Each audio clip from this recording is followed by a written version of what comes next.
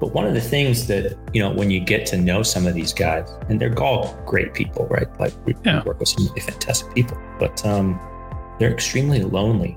And the wealth and fame are a double-edged sword. I also think that you're totally right, that there's all of these local entrepreneurs, folks that are making it happen. You have access to, would be more than happy, honestly, to talk to you. Happy Monday, everybody. I hope you guys have enjoyed your weekend. I know that I have. Volume 1 of my newsletter came out today. So if you haven't subscribed to that, please do. You can go to daltonkjensen.com, or you can subscribe on Twitter. Wherever you want to do that is great. Make sure you're following me on Twitter. That's where I go live, YouTube and Twitch as well. But mostly Twitter. That's where I'm kind of hanging out. LinkedIn, I do a little bit there. But please follow me on Twitter and sign up for the newsletter. It would mean the world to me. And if you guys get any value out of this podcast today, please share it with your friends. Without further ado, Jerry Bolander actually joined me. He's another friend that I met in Sean Puri's writing cohort. That was a great class, and I met so many fantastic people. Jerry Bolander is actually the author and host, so author of the book, The Entrepreneur Ethos, and the host of the Entrepreneur Ethos podcast, how to build a more ethical, inclusive, and resilient entrepreneur community. You can get his book and all of it, the rest of his content, on thedailymba.com. That's definitely where you should check him out. That'll be in the description below. And with all that being said, please welcome Jerry Bolander, and I hope you guys enjoy it. Thank you.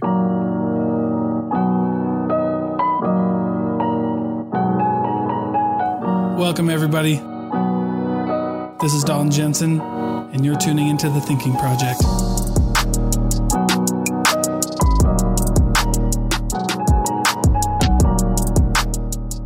Facebook and Instagram aren't good for my soul, man. Yeah, I saw on Twitter that you're going to completely give them up. You're like, I'm done. Yeah. And you know what's funny about that is I even had I was over 1,100, 1,200 followers on Instagram, which isn't like a ton or anything. But I was working on it. I was building it. I was doing a lot of good stuff. And then one day I got on Facebook and Instagram, and I picked up journaling again, and I wrote down how I felt. And I was like, yeah, Facebook and Instagram is not good for my soul. At least on Twitter, I can restart because I don't have like any followers on Twitter. I can restart with who I'm following and just write good stuff and just like kind of restart everything. So, right. Yeah, man. Yeah. So that's kind of like my experience, but this is all about you, Jari. Tell me about so you have a PR marketing firm, you have your podcast. I'm super happy that we met through Sean Puri's writing course. Yeah, it was a great class. I'm glad we met. It was a good class. I mean, he crushed it on that class. He did a really good job. So tell me about you, though. Take me back to the beginning. Is this the first company that you've owned? Your PR and marketing firm? Okay. No. I've been at 6 startups through my 25 plus careers as an entrepreneur. Oh, wow. I tell people I'm just unemployable, so I have to start businesses. Awesome. It's not that I'm that big a dick, but right. I have a certain way I like to do things, and typically it's been, okay, well, that means you should start your own company. So, yeah, I mean, I started out in the semiconductor business. I live here in Silicon Valley. I did a lot of chip design and product engineering for chips, and been with a couple of startups ranging from parallel processors to USB to Bluetooth to DNA sequencing chips, like all this crazy stuff that's like super nerdy, techie stuff. Yeah. And then, like all good stories, I met a girl and fell into doing PR and marketing when she got sick with leukemia. And so she's been dead now 4.5 years. So leukemia took her, but before leukemia took her, I helped her with her PR and marketing firm, which is what I still run today. And it was, originally professional athletes. She was a professional athlete publicist. And then when I got involved with her, we sort of moved into more startups and nonprofits. And so now I do basically strategic communications for tech startups, which is a fancy way of saying I help people tell their story so that they don't screw up.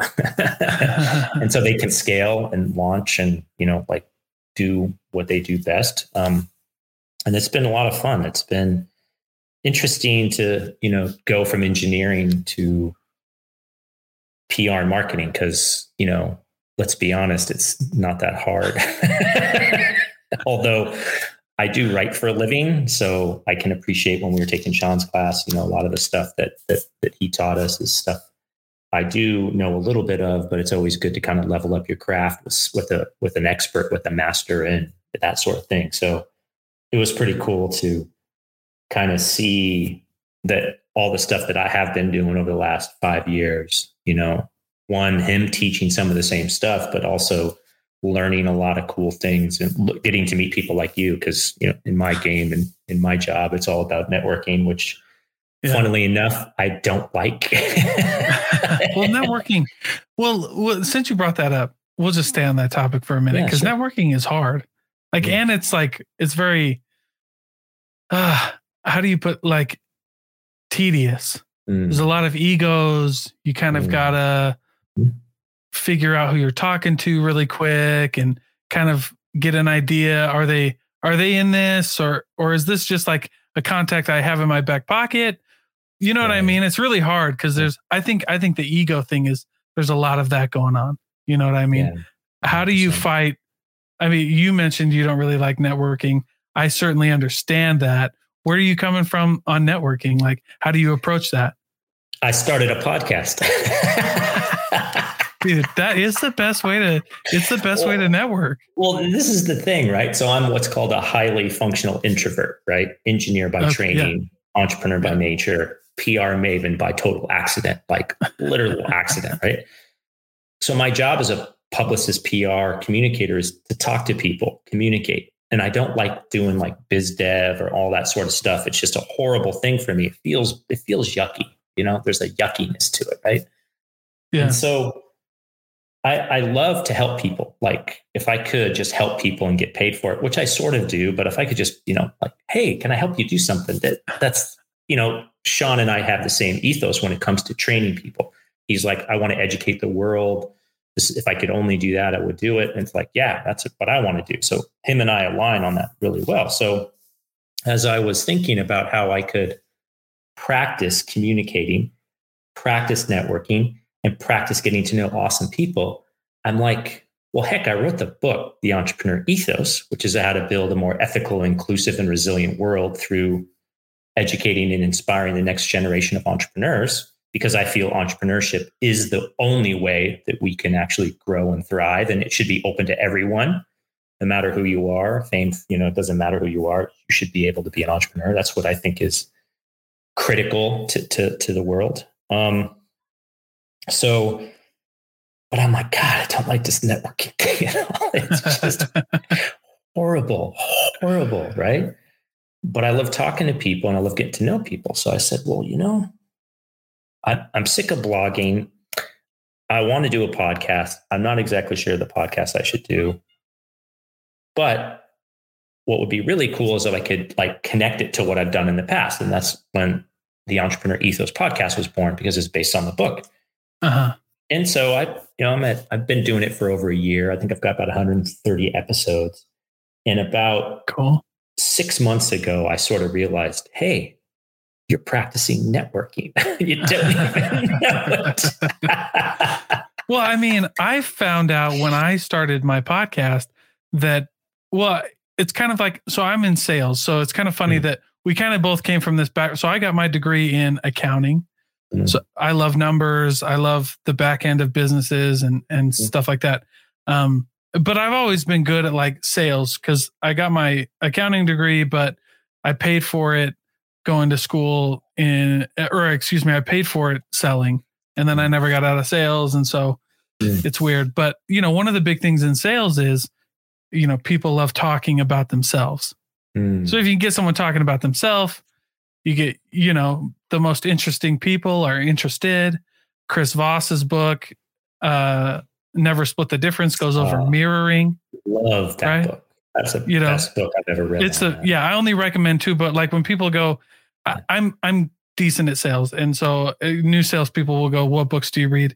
And I only give them 2, Fanatical Prospecting by Jeb Blunt, and then Never Split the Difference. I'm like, if you just start there, you'll be fine. Yeah. You'll have a great place to start. What's that other one? Oh, I don't have you need to send me the link to that. Yes, I will. But Fanatical Prospecting, Jeb Blunt is like he's a master. Anyway, but mirroring in that book, he just, somebody tells you something and you just kind of frame it back in a question. And he tells the story about that guy who went around his wife's, his wife took him to a wedding, and then everybody came up to his wife and was like, your husband's most interesting. And all he did was like mirror questions back to people. So I was like, I'll start a podcast because everybody wants to talk about themselves. I'll let them talk about themselves for 45 minutes to an hour.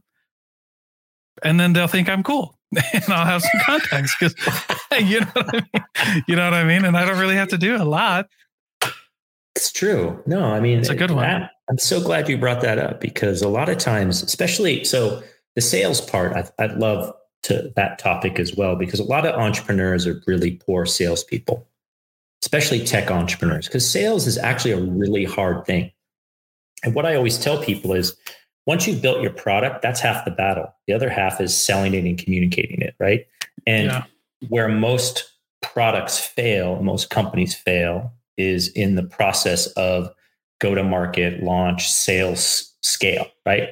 Because you can pretty much get anyone to buy an MVP or use your stuff pretty easily. Like, I'm not saying it's not hard, but there's 1% of the world that's always going to try something, right? Maybe 2%, 5%, whatever.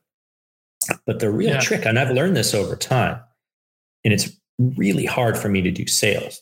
I struggle with this mightily because I feel so weird inside asking someone for hey, can you buy my stuff? Right. And over time, I've reading, Chris Voss's book, which is just fantastic. Probably one of the best books I've ever read about, communicating and talking to salespeople. And the thing that's been really striking for me is that in order for me as a human and as an entrepreneur to get better and I'm going to launch another company or whatever, I have to stop focusing on the technical stuff because I understand all that. I've been doing that for a long time. I have to focus on the sales, marketing, communications piece because the best story wins. It's not about the product, right? It's about how you talk about the product, right? Yeah. And it's taken me 25 years to learn that. Yeah. Beat me in the head. You knucklehead. You got it, and it's just been because it's one of those things that if you're a technical person, your mindset is build it and they will come. Yeah. Not true. No one cares about your stuff. No one really cares about your widget, what it does, why, your tech. No one cares about that. They care about the problem or the job to be done, to be solved. And customers are just people that are looking for problems to be solved. Yeah. Once I realized that, I'm just I'm just helping people solve problems. Oh, okay. Now how do I talk about that? Right. Right. And boy, that just flipped a switch. And so through the podcast, talking to, entrepreneurs, going onto their podcasts and just really building up that it's actually a muscle, the sales muscle to really kind of build the sales muscle. I've found more and more success, and I'm just shocked it took me 25 years. It takes me a while, I guess. Well, and it's not your fault. Salespeople get a bad rap. I mean, so my first sales job was in cars. So I sold autos. And I was pretty successful, but it was that's the one, right? If salespeople, if salespeople are already above lawyers or we're right there with lawyers, car salespeople are above, you know what I mean? Everybody. Yeah. You know what I mean? The third rung in the ladder to purgatory. And exactly. You're below that, right? Yeah. It's lawyers, salespeople, car salespeople. Yeah. But anyway, I started out in car sales and thankfully we had a good, we were able to be number one and and I would always tell people, you don't get to number one by ripping people off. So we really had to like learn how to break down walls and like help people enjoy the process and kind of innovate the process. But I would hire new salespeople. I got to a point where I had done sales for 2 years. I was then, I was a team leader, and we would hire and train people. And one of the questions that I would always ask is like, to new car salespeople, they just signed all the paperwork. They were ready to sell. I'd be like, what's the first thing that comes to your mind when I say car salesman? And they would just rip me apart. Everything, sleazy, lie, or whatever. And I was like, well, that's the job that you just signed up for. And now we got to figure out how to get rid of that. Ooh, yeah. You know what I mean? And so how do you do that? We did it through a lot of empathy. We did it through a lot of, and I never subscribed. Like, I'm a weird sales guy. Like I told people, like, you're not going to bat 100 if and if you run into a sales trainer who's like, if you follow my process, everyone will buy from you. Like, he's lying to you. Yeah. No, it's true. I mean, it's the same thing with entrepreneurs, right? Right. All we see, right, is the survivor bias of the ones that made it. And everyone's like, overnight success, this, that, and the other thing. I'm like, I have no idea how many, if you just look at the numbers, right? Yeah. Yeah. 1 in 10 make it, roughly. 1 in 100 maybe is a unicorn. 1 in 1,000 is a unicorn being a $1 billion company. Yeah. There's a lot of people swinging at a lot of balls trying to hit it over the fence, and they just don't do it. Right. And so that's why this can be such a difficult job, and you have to be in it for the long run. Yeah, absolutely. So let me ask you a question. I wrote this down because you're talking about entrepreneur ethos, your book and your podcast. And I have some thoughts on this, but I'm curious about yours. Sure. What should be the goal of an entrepreneur? Like, money aside, stuff like that. Like, what do you think? Is there like a real, non-tangible goal that an entrepreneur should have to succeed in this game? Yeah. I mean, it's in the subtitle of my book. It's how to build a more ethical, inclusive, and resilient world through entrepreneurship. And I've actually modified it for the podcast a little bit. Now I say how to build a more ethical, inclusive, and resilient world through educating and inspiring the next generation of entrepreneurs. And the entrepreneur game is not a get-rich-quick scheme. In fact, you probably will never get rich if you look at the numbers. And I mean, you're a numbers guy. Yeah. Numbers don't lie, right? Right. For every, unicorn, there's 1,000 or 10,000 companies that are never going to go anywhere. So this is a career path where you have to have a lot of setbacks and quote unquote failure, right? Yeah. And failure for an entrepreneur is not like, oh, I failed, this company didn't go, which is like, oh, this is another learning opportunity for the next thing. I mean, when you look at all these overnight successes, most of them have been paved with the bodies of the old things that have gone, that have been the stepping stone to the next thing, right? Yeah. And that's an important thing to remember, because it's a lifestyle where, if you want to build an independent life that completes you on your own terms, then that's the entrepreneur. But there's frustration in that because there's a lot of variability in pay.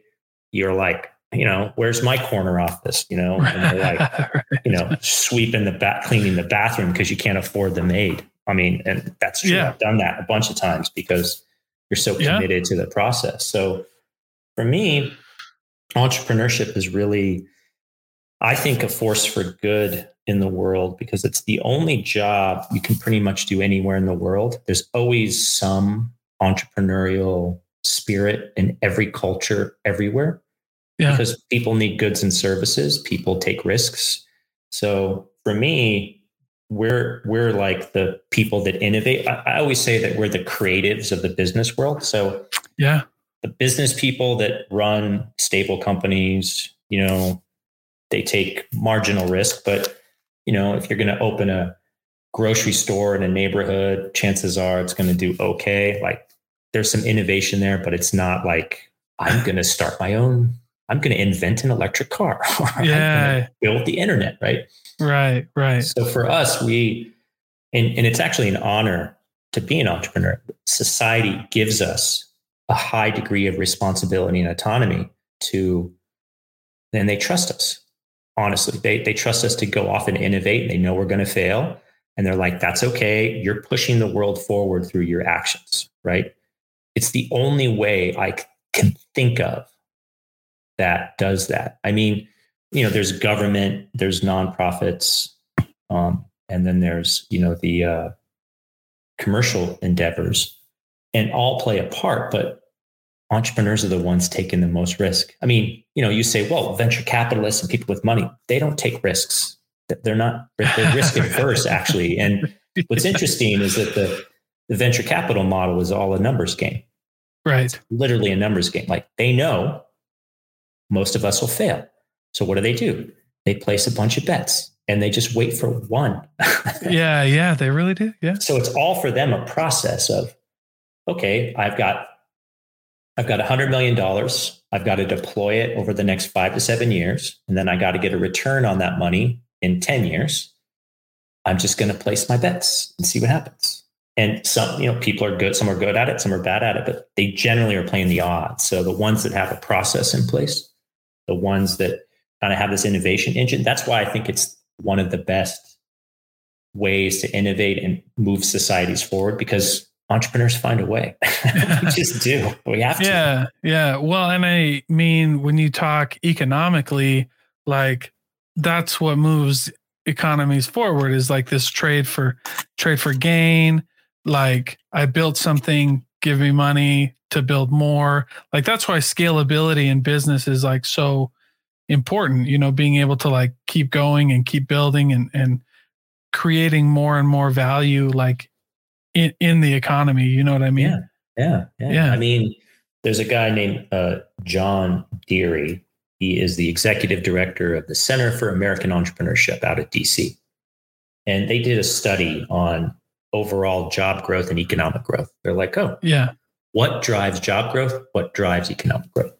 Turns out that job growth and economic growth are driven by firms that have been around for less than 5 years, and they have net positive growth.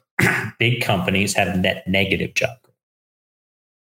Just let that sink in a little bit, right? Well, yeah. I mean, I agree with you. I started this podcast out just for small businesses. Mm-hmm. Like, I wanted to talk to people who influence small businesses, and I wanted to talk to people who own small businesses, because that's 95% of the jobs, period. Mm-hmm. Like, I know it sounds crazy. Like, what was the statistic I was reading the other day about Amazon? They employ especially here in Salt Lake, they have a few warehouses and stuff, but Amazon employed like 1 in 225, right? But for the most part, like Amazon, Walmart, these big guys, they only account for like 2 or 3 out of every 200 or 300. The other people are small businesses.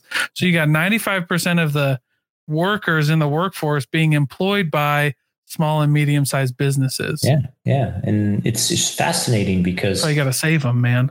Well, you got to save them. You got to support them. You got to invest in them. You got to go shop local. Like, I mean, don't get me wrong. I use Amazon all the time. I mean, I told you before we got on the pod, I had a fire at my apartment. So basically got to reconstruct my life. That was last week. And bought some stuff from Amazon. It was just more inconvenient. Sure. But, I went down to my local hardware store today, and I've been buying stuff from them too. So it's just fascinating, because a lot of times the focus is always on these massive companies, just, huge juggernauts of tech or whatever. And through my podcast as well, I want to focus on those entrepreneurs, their journey, and why it's so important to like give them the tools and support to go off and build the next thing. And don't get me wrong. I'm an entrepreneur. Yeah, I'd love $1 billion exit at one point, but that does not define me. What defines me is helping people learn more about entrepreneurship, right? Educate and inspire the next generation of entrepreneurs, because I think it's a great thing to do. If you want an independent life that completes you, this is pretty much the only game, unless you're rich, but then that's boring. Why would you want to do that, right? That's how silly, like money, like that. Yeah, for sure. Need enough to get my I just need enough to support my expensive coffee habit. Then after that, cool. but you know what I mean? Yeah, like, exactly. Yeah, exactly. And so this is just one of those things, which I'm so glad I'm on your show talking about this, and that you're focused on small business, the little guy, quote unquote. Yeah. Because not enough attention is being paid to those mom and pop shops, those sole proprietors, those, even the side hustle, even the local, plumber, contractor, cleaning service. I mean, all of those people are so critical to our economy, so critical to the fabric of our communities that, they need to be helped. And I love nothing more than, some young entrepreneur or even older entrepreneur. Hey man, I'm going to start this thing. I'm like, oh, I'm in, let's go. I believe, let's do it. Yeah, I think you're right. I think you hit a tune that I have always talked about that was actually one of the foundations of why I did this. Is that I was scrolling through LinkedIn. I had this guy on my podcast. His name's Mark Smith. And he was talking about, him and I were talking, and I got the idea from him, but it hit me so hard that I was like, that's it, dude. That's what we're doing. And he said that, and I later adopted, that we spend so much time focusing on like Jeff Bezos and Warren Buffett and Elon Musk and these guys who like have lived great lives and they've sacrificed a lot and they're doing amazing things. I don't know them personally. I just know what I see, in the media, right? You see all these guys and people like look up to them, right? They're like, I want to be the next whatever, Tim Cook, Steve Jobs, all these guys.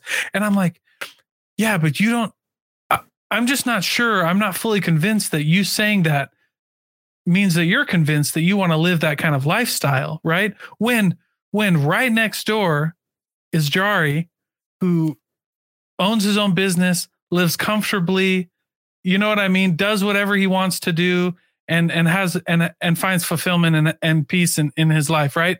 Like he's living the life you want to live. You don't want to live. I don't know, dude. I don't know what kind of lives they live, but I would be surprised. So I can tell you. So, I run a PR and marketing firm. Yeah. I originally started out, as I told you before, my wife, my late wife now, she died 4.5 years ago from leukemia. Her original business was a publicist for professional athletes. Like Marshawn Lynch, Yao Ming, Amari Sotomayor. Like now I actually still have 2 clients, Deion Jones and Dontari Poe. They still do publicity and help them with their nonprofits. Wow. So I know some of these people that are like literally come into a lot of money, right? And, athletes, typical athlete, is going to come from nothing and now have something, right? And exactly. It's such an interesting thing. And then they usually, almost all of them want to give back to their community and help the next generation, right? That's what Deion and Dontari want to do, which is just beautiful. And we actually teach young kids entrepreneurship through our thing called Founders Camp, which we haven't been able to do, but for the last couple of years, but due to COVID. But, that's why this is such a fascinating thing for me, because if you can educate and inspire that next generation of entrepreneur, no matter where they are, there's not a single person on the planet that couldn't be an entrepreneur. Yeah. It's not that hard, honestly. I wish more people knew about that, how not hard it is. You got to work hard. Yeah, don't get me wrong. Sure. It doesn't take a rocket scientist to do this, like Elon Musk building rockets, right? Right. But one of the things that, when you get to know some of these guys, and they're all great people, right? Like we work with some really fantastic people, but they're extremely lonely. And the wealth and fame are a double-edged sword because they have no freedom. Yeah. None at all. Like, just can't walk down the street. Can't like be anonymous. And so for me, when I look at that, I'm like, well, what do I want to do? I want enough money to be comfortable, take care of my family, do the things I want to do, but I want my freedom. So freedom to me is the most important thing. My time is the most valuable asset I have. And it's taken me, took my wife, Jane, dying to realize how important every day was. Every single day that I can be free to do what I want to do is worth more money than anyone can pile on me. I mean, I just can't, I don't want to change time for money. Like I even in my own business, right? I'm a consultant, right? I have to charge for my time. I want to move away to build tools for small businesses and startups to help them tell better stories because I want more freedom. Because freedom's important, right? So if you want your freedom, then you have to set your life up so that no one, quote unquote, owns you, right? And guys like Jeff Bezos, guys like Elon Musk, they're probably really lonely. I mean, I know Elon Musk is. He talks about it sometimes. Yeah, he talks about that. And I'm just saying from me, like when I talk to people, and even for me personally, like it's kind of one of those things where it's like I just want to follow what I love. I want to do what I love. I want to find peace, and I want to just live the life I want to live. I don't really care about, I worked for a corporate group when I was in car sales. I worked for Honda. I mean, I've lived the corporate life. Don't really care about it.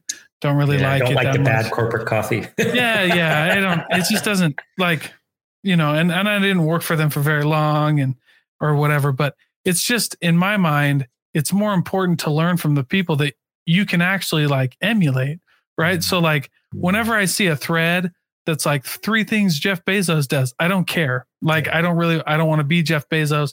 I don't want to. Like that's a lot, dude.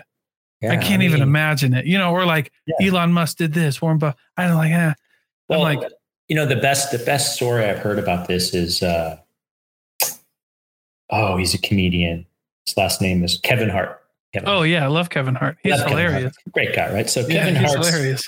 Kevin Hart's on, the drunk uncle of podcasting, Joe Rogan, right? Oh yeah. Which again, I look up to him because gosh, like, he's at the top of his game, right? Yeah. So Kevin and Joe are talking about Chappelle, right? Dave Chappelle, right? Oh yeah. And, I mean, look at the guy who just like literally leaves it all, goes to Africa, and he's like, I'm done. I'm out, right?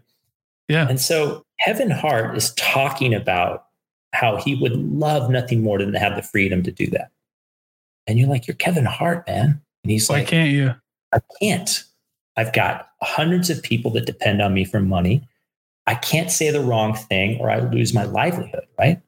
Yeah. And he's just sitting there reflecting on, I love being Kevin Hart, but I've got no freedom to be Dave Chappelle. Like, and of course, they're different people, but the freedom, Dave Chappelle, as an example, has the freedom. He can do whatever he wants now. And you look at that going, oh, wow. That's that would be a great person to talk about. I think Dave Chappelle's like one of the best storytellers in the world. He is. He's great. Hands down. Great, I love it. I love his style of comedy. But look at him. Look at what he did, right? Yeah. The Chappelle Show, probably the best sketch comedy on the planet. I don't know, maybe. Probably is up there. I mean, it was up there. I mean, okay, you could debate whether or not, but like top 5, top 10. Let's just absolutely. Top of his game.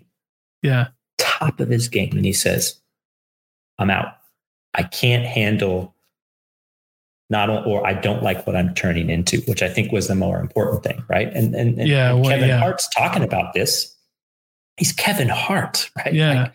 Like, you've made it. Yeah. And you can hear it in his voice. He's like, yeah, but I'm not free. Yeah. Jeez. That's the choice you make, right? So I always remember that. I always remember, like, do I want to be Dave Chappelle or Kevin Hart? And I love both of them. I love their comedy. Right. Dave Chappelle, Kevin Hart. That's a great way to put it, because I've always tried to find that. Like, there's nothing wrong with wanting to be Jeff Bezos. And if you end up as the next Jeff Bezos, just give me a shout out one time. You know what I'm saying?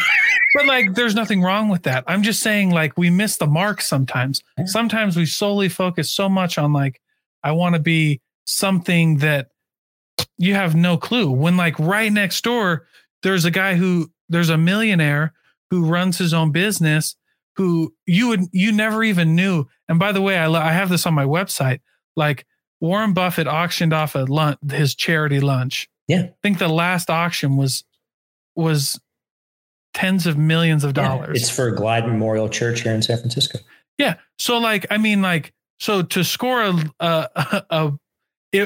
for anybody to just randomly score a lunch with Warren Buffett, it's going to take tens of millions of dollars. When the guy who lives right next door owns that chain restaurant, is a millionaire and sold majority of his stake, and now all he does is go check on a few of them every once in a while and cashes a check. You don't want it. That guy will go to lunch with you for free. Or you just got to buy him coffee. Right? Yeah, or just buy him lunch. Yeah. You can interview him on your podcast. Yeah, exactly. Which I did. That I gave that specific example because the guy in his name is Chemo Mac. He owns Mobetas here in Utah, Idaho, Nevada. Like he has like 20 of them or whatever. The coolest guy in the world. That guy will tell you whatever you want to hear. He'll sit down with you at one of his restaurants and talk your ear off for 2 hours. But you want to be like, you know what I mean? But you think Warren will have, you know what I'm saying? It's like, and none of these guys are bad, but that was my whole point, is like, I wanted to introduce people to people like you and Chemo and these guys who are like, this is who you should want to be like. This is the game. This is it, Well, and what's interesting is it's not that you can't learn from them, right? Like, I agree. Warren Buffett's one of the people I look up to, not because I want to be Warren Buffett, but because I love his mental models. Him and Charlie Munger, the other half of Berkshire Hathaway. Right. No one talks about Charlie. Charlie's just like, just do my thing, right? Yeah. But I agree. What's brilliant about looking up to those folks and learning from them and seeing how you can apply some of those rules, right? Yeah. I love Warren Buffett's simplicity, mental models, first principles of investing. Ray Dalio is the same way. Yeah. Let's just look at first principles. Let's not get all complicated. I also think that you're totally right, that there's all of these local entrepreneurs, folks that are making it happen. Mm-hmm. You have access to, would be more than happy, honestly, to talk to you because of course, a lot of them want to share what they know. Right. And it's okay. But this is the other thing I realized, you're a numbers guy, like I'm a numbers guy. Okay. How many Elon Musk, Jeff Bezos, and Warren Buffetts are there in the world? Yeah. There's 3. There's only 3, man. There's 3 out of 7 billion people. Okay? Yeah. Who made it? Yeah. Who made it that way? Who made it? Yeah. Like Bill Gates and Larry Ellison and maybe a couple. So half a dozen, maybe. Okay. That's great. But how many in your local community, the business people or whatever, there's way more opportunity to be there. Yeah. I've met some crazy people who are just hustlers, and like you said, I just wrote a tweet about Warren Buffett today. So I'm not like, I never want somebody to like I'm ragging on these people. Right. I just want people to change their mindset a little bit, stop looking out there, and start looking right here. Mm-hmm. Start looking right next to you. Start with here, and you can build a beautiful life with the principles that your neighbors are doing. Just get to know your neighbors. 100%. I mean, I think the thing you did, one of the nonprofits that you talk about, the Exodus Project, right? Oh, yeah. Which, anti-human trafficking, like solid, like salt of the earth. Incredible people, right? Mm-hmm. And so what's beautiful about that is, okay, those are not like entrepreneurial, like they may be in one sense, but they're trying to, prevent and eliminate human trafficking. So reason why I bring that up is when Jane got sick, she got diagnosed December 26th, 2015, like the day after Christmas. And in San Francisco, 2016 was the Super Bowl. We held the 50th Super Bowl here in San Francisco Bay Area, right down in Santa Clara.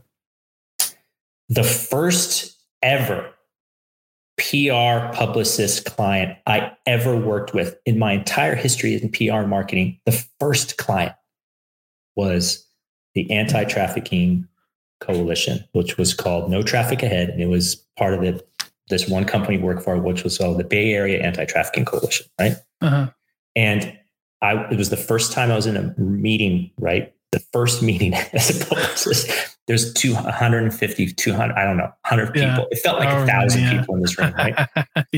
I am one of the only males and the only white male, cis white male, right?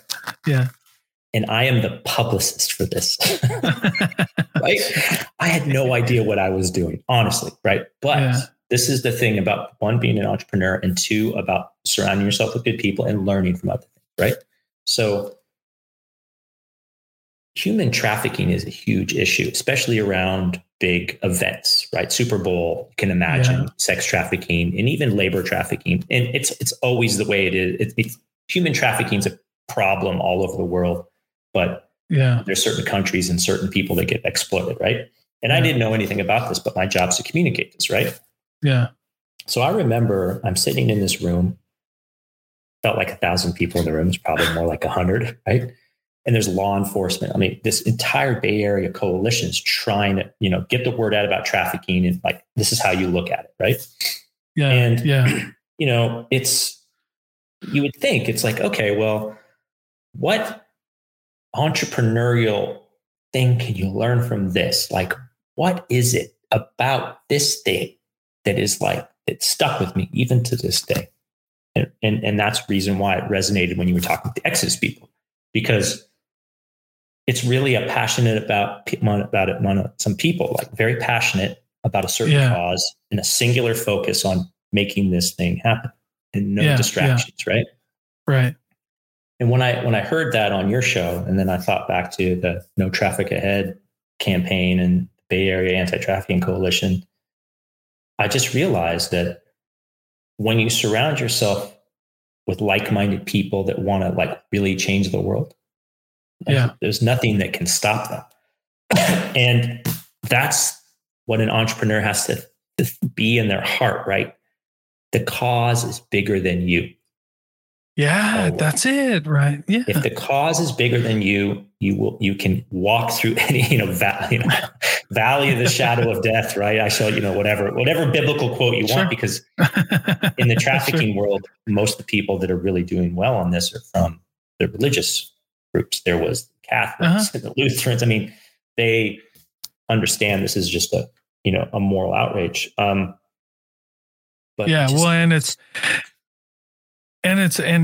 back to what you were saying, it's a huge problem everywhere. When I interviewed Candace on the podcast, she invited me to her gala, one of the only galas in-person galas in Salt Lake City in 2020.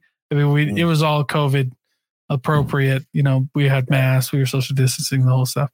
But it was unbelievably sobering to learn about this stuff so close to home. And so, that's part of it is having this mission that's bigger than yourself. And we can all learn from these nonprofits as far as that goes, as far as like this goal, this vision that's bigger than you. Right. And just to kind of, to keep going. So before, I don't want to take like your whole day, cause you've been more than gracious with your time, but you wrote a book. Where can people find the book? It's on Amazon. Okay, cool. Look up at Entrepreneur Ethos. You can also go to theentrepreneurethos.com. That's the podcast. Okay. I'm on LinkedIn, and I have a unique name. Pretty easy to find me. And, now you and I are part of the, furry power writers on Twitter. Yeah, that's right. Hey, it's working, dude.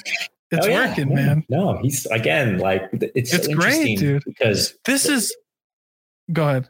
No. The reason I bring that up, from a communications point of view, is that a lot of people always ask me, so Jari, how do you go viral? Right? Like, what is it about going viral? Right. And it's one of those things, tech startups say, how do I go viral? And then the next question is, how do I get into TechCrunch? Right? So it's like, why does this matter to everyone? Because it's an ego thing, right? It is. It is. It's a huge ego thing, right? Because a lot of times in strategic communications, you find your audience, and your audience may not be what you think it is, right? Yeah. Same thing with like getting back to this anti-trafficking thing. It really was a campaign to have awareness. But what they also did, which I thought was just very entrepreneurial and really thinking outside the box, is that they would train UPS and FedEx drivers and airport staff to identify potential trafficking, right? Because those are the entry points and exit points, and those people are everywhere, right? Right? Yeah, So I know this seems weird. Like, how does this relate to going viral and getting into TechCrunch, right? Well, the thing that was very entrepreneurial about how we approached that particular thing is that we didn't just rely on one channel of communication, and you build up trust over time. So if you want to go viral, you have to have a track record of successes that are minor, like small, like tier 3, tier 2 type things to build up to the big thing. Same with getting into TechCrunch as an example. And how this all relates is that as an entrepreneur, when you're building your business, the cadence of your communications has to be consistent, and you have to find a tribe like we found each other through Sean. You have to help each other build up to that big thing. And you have to also be very generous with your time and be of service. And that's the best thing that I got out of all of this work with nonprofits, especially the No Traffic Ahead. That just solidified in my mind that a dedicated group of people can make things happen. Now, clearly, it's a long haul. That's the other thing to realize. This isn't a one and done. This isn't like overnight success, right? This is, I am in it to win it. Yeah. Day in, day out. And the grind. Like even, what we're doing right now, be on the podcast, then you're going to release it and I'm going to help you promote it. And we're going to, do Twitter, then we're going to like talk to other folks. And then I'm going to be like, hey man, maybe you should be on my pod. You know what I mean? Like we have, exactly. Because again, this isn't like one big thing. It's little things. Right. And that's how you go viral eventually. Yeah, exactly. Well, and it's important too, because in sales, they teach you, and I taught and was taught and teach or whatever, that the only thing you are really fighting against is obscurity. Like it was like you were talking about earlier, right? Like nobody cares what you have. Like it's who can sell their story better. Right. One of my favorite drinks right now is Liquid Death, the water. Oh, bro. Yeah. You're kidding me, right? No, dude, I love those. I have a hoodie. I have a hat. My friend I'm going Brian, to get there. My friend Brian is a fanatic. I love their branding and their comms. But it's just their brand. It's just a brand. They told a story. And they're the best at it. Like it's water in a can. I'll be honest with you, and I don't really care who's listening right now.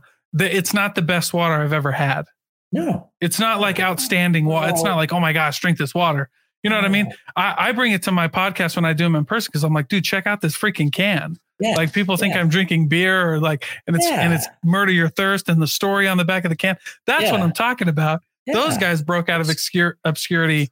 And when I was on Instagram, they put all of their bad reviews on there, and they just own it. They're like, this is our story though. They're like, what do you want me to do? This is, and I'm like, whoo-wee. They crush it. They crush it. That's actually that's a great example of the best story wins.